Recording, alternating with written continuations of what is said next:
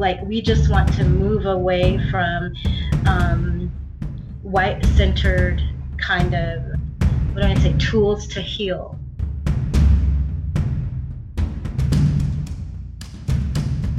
Hi friends, welcome to Decolonize Everything.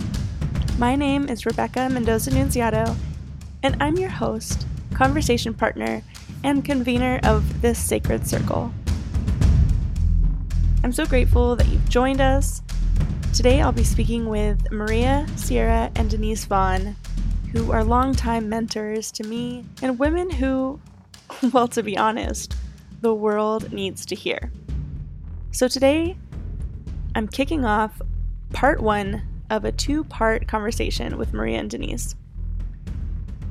It's in 2 parts because there's so much goodness packed in here, and I wanted to be able to give space. So in today's episode, we'll focus on questions of healing as decolonization. Specifically, the idea of healing-centered engagement. And we'll share a little bit about our own journey towards embodiment and the ways that we've learned to pay attention to the coloniality steeped into our social work system. And in part 2 of this episode, Maria, Denise, and I will continue the conversation and go a little bit deeper into our practices of decolonial spirituality. Hey, so I'm Denise Vaughn, and I'm a family advocate at Joshua Station, which is a program for homeless families in transition. I'm a mom of 3 kiddos and 2 cat babies. What else, Becca? What else? Well, let me just mention that I'm an African-American woman trying to hold it down in all of this. And say a little bit more about like what you do with like the earth and medicine and healing, because I feel like that's a pretty big thing.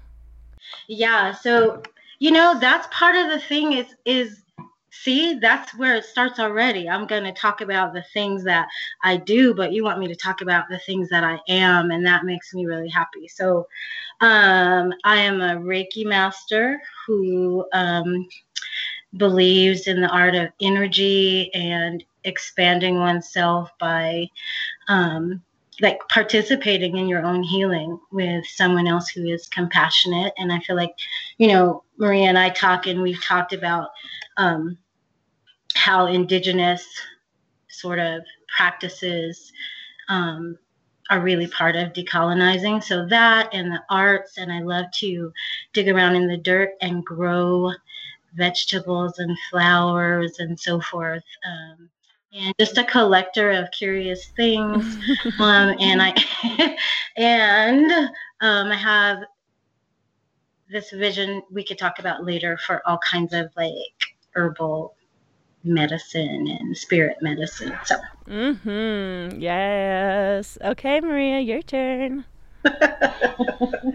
Well, I am Maria Sierra, and just like Denise, I work for a local nonprofit. I currently work with homeless families in employment and education stuff, helping them walk along that path. We both have been doing this type of work for over 25 years. And I'm a mom of 3 adult children, 2 grandbabies, 1 is brand new. Yeah, I identify specifically as a lot of things, but primarily Chicana. I grew up in Northwest Denver. My father was a Brown Beret in the Chicana movement, so that is partly why I identify the way that I do. Will you both explain to me a little bit about your relationship? Go ahead, We're sisters. Yeah, from my perspective, Maria is my sister. And we have worked, like she said, in the field for well over 25 years, trying to kind of be with people on the margins and not separate ourselves from that. I think that's one of the things that causes us to be close, realize that, we're we are the people that we work with. But so we worked together for 17 years. Yeah, we have evolved to this, like she said, soul friend Anamkara relationship where I guess the easiest way to explain it is we just get each other and we kind of know where we need to fill in the gaps for each other. And for me, Denise is probably one of two people on this planet that just unconditionally accepts me and all that I am. So that kind of explains why it's easy for us to say that we're sisters.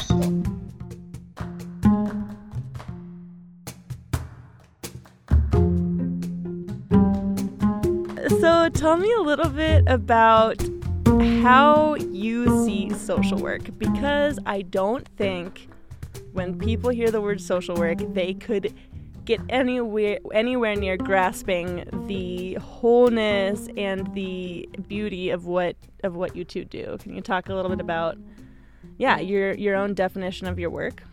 Social work for me is an extension of who I am and what I've experienced.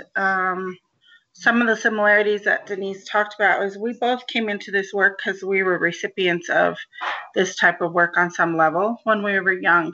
And just the way that God works and the universe works, I ended up working in housing, which when I started in my career, my mother reminded me that when I was a kid, I used to talk about wanting to buy a big building and house all the homeless people, which is interesting because now I've worked with homeless families for 20 years. And so social work to me is an extension of what we receive and who we are, meaning that, if I'm struggling, then I'm going to go to my Anamkara or my neighbor or what most people are familiar with is social services or some sort of agency that helps. And when you receive that and you get to the point that that resource helps you get to, then you extend that. For me, that's what social work is. Yeah, that's it sounds like reciprocity, right? And a cycle of life and love. What do you think it was in you as a kid that made you want to house all the people? I grew up very poor. I grew up in the projects. My mom didn't have the best, but they did the best they could, my mom and my grandmother, and I had opportunities that you wouldn't have thought that someone in my socioeconomic background would have had. And so maybe that was part of it, but I have no idea. What about you, Denise? What is social work in your life and definition? For me, what just keeps coming up is relationship and the art of relationship. And, we can tend to use catchphrases, relationship, empowerment, agency, and we just kind of say it. So I guess from family of origin stuff that I learned in some very hard ways, but just kind of building on my own personality and my own desire to be authentic, it just evolved naturally, and I feel like somehow I was called to it, which is funny because when I was a teenager, I was absolutely sure I was going to be an artist. And now I'm like, I don't know. So that's one of the things about decolonizing is getting back to my true self. But that's what I hope that the work is, that it's the reciprocity you talked about with Maria, and that I'm growing and the person's growing and they're seen and met, but as a whole person. So when I think about social work in this moment in time, there's a lot of interesting dialogue around we need to abolish or defund or adjust the police as a role in society, and we need social workers. And then there's been interesting pushback that says actually social work can very much have that white savior complex, that colonial energy. So can you both just kind of describe a little bit of the colonization or harmful energy that social work can be to help frame it? Well, I think, at almost 50 and over 2 decades doing this work, I honestly didn't realize what that really looked like until probably the last 5 years or so, because thinking you had to meet that colonized white savior kind of benchmark, right, to be successful, And what it looks like in my experience is if you get a certain level of education, if you take a certain type of training, if you save your money a certain way so that you can buy a home, because buying a home gives you a status, um, those types of things where these social work entities or helping agencies kind of always have some sort of linear path towards like retaining something that's material. Ooh, yeah. Instead of like that change of thought, right? That and so then people are driven by, oh, I don't have this yet, I'm not successful. When it pushes you to not even look at the longevity of your life and what those successes truly are.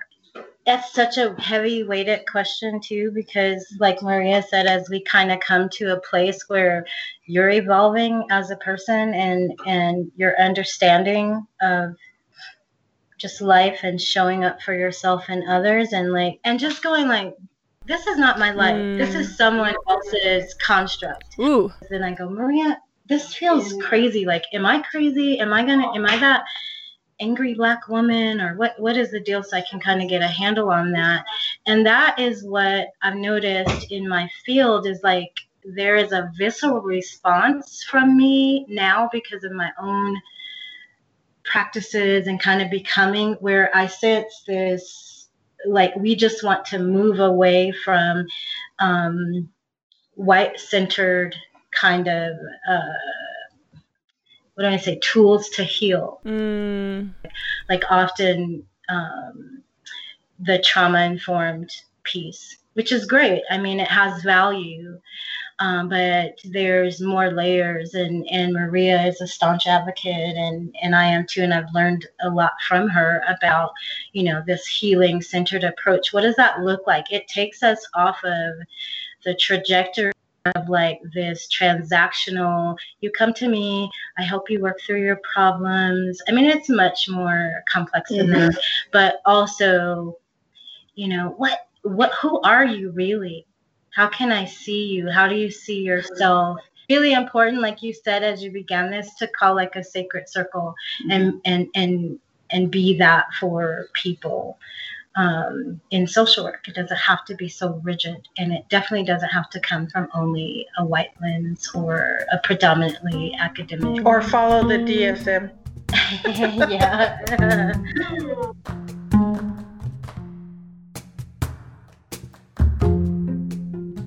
Yeah. So as you're kind of on the journey of moving out of that, I don't know if moving out is the right word, but I guess like challenging the white-centered tools by involving the healing-centered way, how are you drawing on your own lineage? When you asked me to introduce myself, I said an African-American woman. And that's all I have to hold on to at this particular point. And so I'm like very proud of that and very, but that's just one piece of my lineage. And I don't have access to all of the pieces that are me and that form my lineage and so forth. And so for a long time, that identity piece was just kind of this very fragmented, frayed part of my soul until I began to do the work that we're talking about, just that comes from within to say, hey, and then I found this amazing program. So I'm going to give a shout out to Dr. Four, who does ancestral medicine. And so I've been fortunate to be part of a ancestral lineage healing program, so that I can, even without knowing my great great great grandmother's name, I have a sense of her. I now can say, due to so many different types of work, like Resma Menachem is getting so much, there's so many people that are out there helping us to say, this is what I bring. And even if I can't articulate it, but even if I can't articulate how I know, and I'm going to pay homage to my ancestors, and I'm going to take it a step further to show up in this world and pay homage to the fact that even I, like where we're sitting on Ute land. This didn't belong to the people who brought my ancestors here, nor does it belong to us. No, that's huge. It's huge. I almost cried when you said, even if I don't know my great-great-grandmother's name, because for me too, not feeling like I have access to my own lineage has been such a painful part of this process. To do that work, we need guides and elders and folks that'll even just say, like, I know how that feels, right? Exactly. I think for me, how I draw on my lineage, mine is so mixed and so complicated, I'll say. So I began that journey to even research my lineage, probably it's been 4 years now, really pretty thoroughly. I was happy just identifying, I think, as Hispanic when I was young, and then that evolved to Latina, to Chicana when I was older, when I fully understood that. And now, through the research that I was doing on one side of my family, went way back, probably 5 or 6 generations, because my mother is half white, found that lineage, and we thought all these years that we were English, and we are Irish. Oh. When I found that out, I'm like, I'm mestiza through and through, and I need to say that more, because Chicana for me means so much, and it means something for everybody differently when they identify that way. But like anything else that colonization has created, when you say it, it has a certain connotation.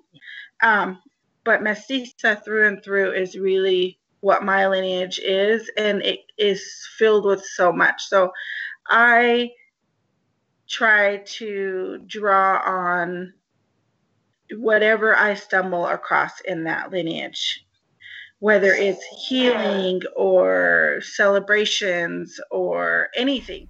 Okay, this is really important to me because I also am very mixed, very mestiza, very, I don't know what to call myself. I don't want to use a colonizer category. And I'm testing out a belief about, understanding all ethnicities within me is really important. And it's really hard because, it'd be really nice to just be like, I'm not going to worry about the British. I'm not going to worry about the Irish because, they get enough attention in the world. But the reality is that they don't, in the sense that it's become whiteness. And so there's a disconnect from the actual ancestry and ethnicity and earth-based, healing spiritualities there, too. That's so true, Becca. And it messes with you, right? My mother, when we found out she was Irish, she can't embrace it. And I think it's because of exactly what you just said. And that even plays over, I'm so glad you guys said that, because you just teach me to go a step further. That's something that has brought a lot of shame about, because there was a point, all through my young life, people be like, what are you mixed with? I'm just like, I don't know. But I'm supposed to hold this torch for African American, and I hold that. And it's beautiful, right? But I know there's I have to have all these other pieces, and we have to embrace them. And it feels wonderful to do that and have this openness and freedom. These are some of the things that are stolen or lost. Mm-hmm. Also is oral stories and just some sort of understanding and trying to nail that legacy. And so I'm super excited because in a number of weeks, my mother's going to find out, and by virtue of that, I'll find out something. I took the ancestry test because, I felt like I was missing so much of my story that if I could get any of it, even if it was just genetic DNA, that would help. But it does create a deep grief and sadness because there is so much that is lost. And I think it's something I've really learned from the indigenous people of the Americas, especially Native Americans, is you don't get to be something just because it's in your blood. you like that doesn't mean you are something. What makes you part of this bigger narrative is the investment. And that's I think the beauty of like the tribal community. And in the same way, like I need to figure out what it means to belong in a lot of different communities, and it's no simple thing, but it's part of investing in a more, I think, a more beautiful and connected way, right? Like it's and we hold a sense of that. I think you literally just hold the sense of that in your body. I got like emotional. Uh-oh. Can you say more about that, like how it's actually embodied? Yeah, well, for me, that's my way of knowing. I have a handful of women warriors, like just kind spirits who help me to understand myself, and like that's a kind of a gift of this pandemic too. Is just kind of like, can I slow down to sense where I'm landing in the world, because this doesn't feel like my way. Like when you mentioned the sense of belonging, it just struck a chord because that's something I feel or don't feel in my body. And it's something that I can't necessarily explain to anyone. But we carry, I think all people do. I mean, I just believe that. That's why you're so like, hey, I want to know any piece of who I am, because your body is longing for that. And that just goes into my like way of seeing. I think we're spirits in a body. Yeah, so I feel it in my throat. When I don't have a voice, when I don't feel connected to, I feel it in my stomach when I feel like I'm kind of on some linear trajectory that is not mine with how we do civic action or social work or whatever. Like, and I just want to, kind of move into the place of how we're designed. And that's what you're talking about. We're not designed for all of this. That's why we carry it in our body.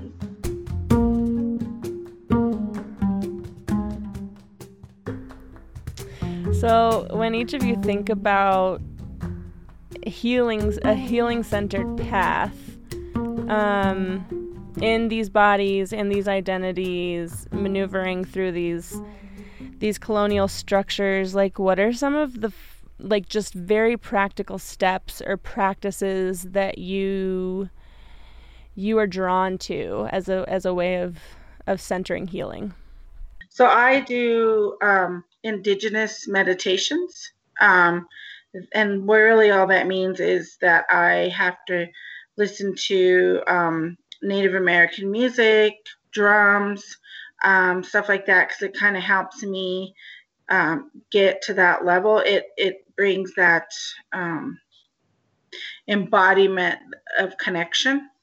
Another thing that I recently started through the pandemic, thanks to Resma Menachem, is just, I like to call it like just a pulse check for me to stop in the midst of whatever it is that's charging my body to like disengage that. I'm going to use my language, so not honoring him the right way, but if I would have understood my body way before I was in my late 40s, I probably could have experienced this life not as hard as I did. And I'm still learning. So, but those are the practical things that I do. Yeah. When you talk about Resma's teaching around like what's charging your body, are you referencing how he talks about kind of the awareness of like how your body's being hit by white body supremacy? Yes, yes.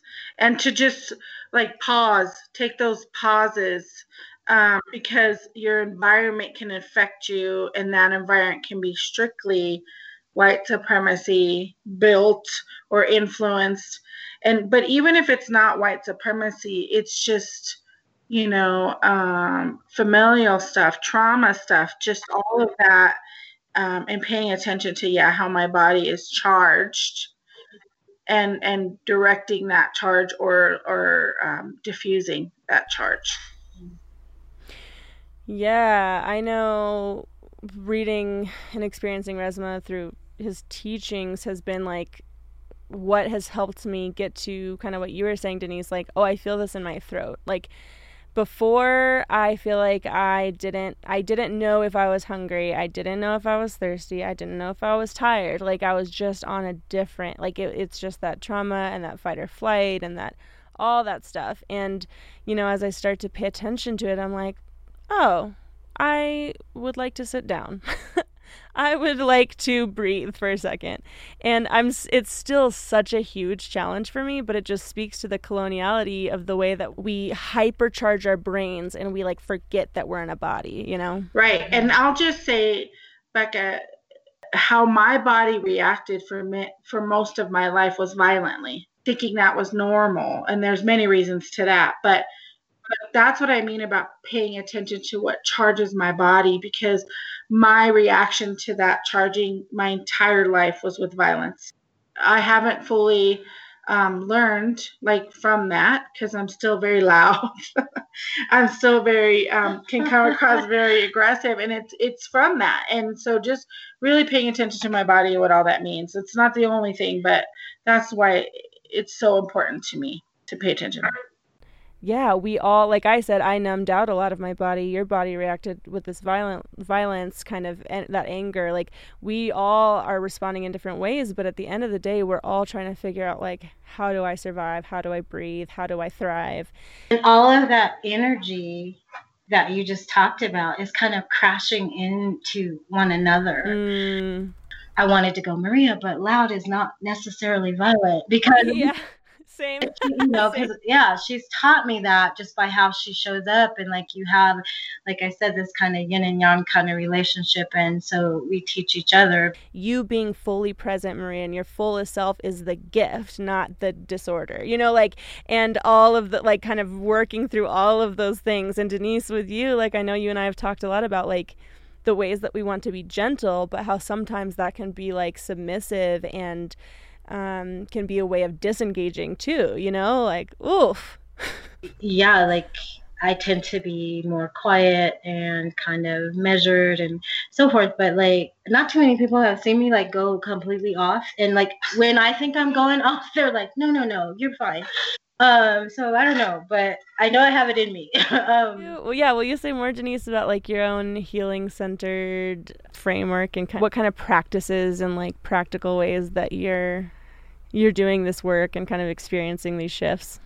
I don't have a particular thing. I let things kind of find me. And so, it might be lighting candles. It might be some delightful smell, like an essential oil. It might be, whatever I can find that's beautiful. Whatever I can find that centers me. Also, and she brings it to her space where she lives every day. But seriously, it really is this sort of, which I think is okay. I think some people need to hear that too, because it's not like, oh, I get up and I do this and then I do that. I'm not capable of doing that for so many reasons we don't need to talk about here. But I like to find the information. I feel like a sponge, and that's what's helping me kind of, what you say, like parse this out, what's what.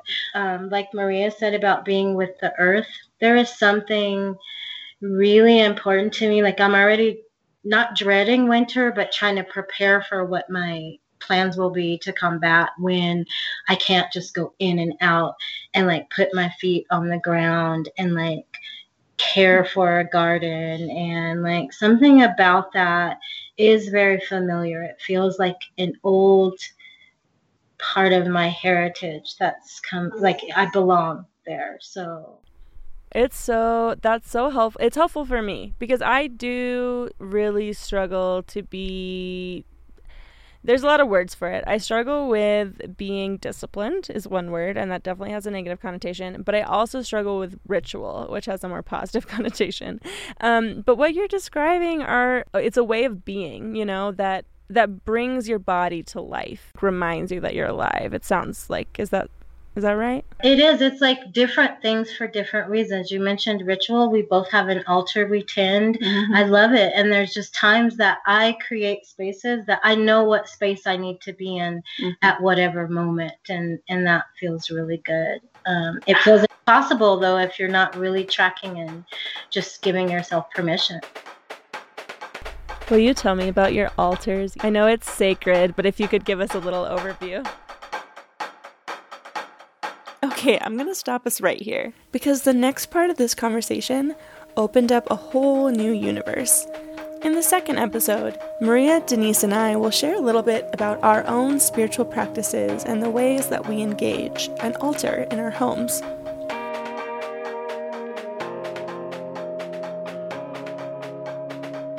Thank you so much for joining us.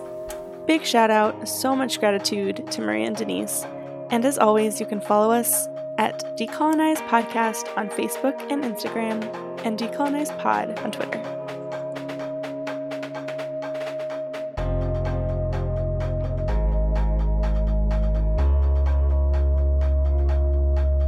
It's so beautiful. I am a fangirl. Both of you have been some of the most dynamic people I've known in this city, and gosh, I've just experienced so much freedom in your presence. I love it when you say that, because why is that even a thing? I know, right? Thank you. Oh, you too.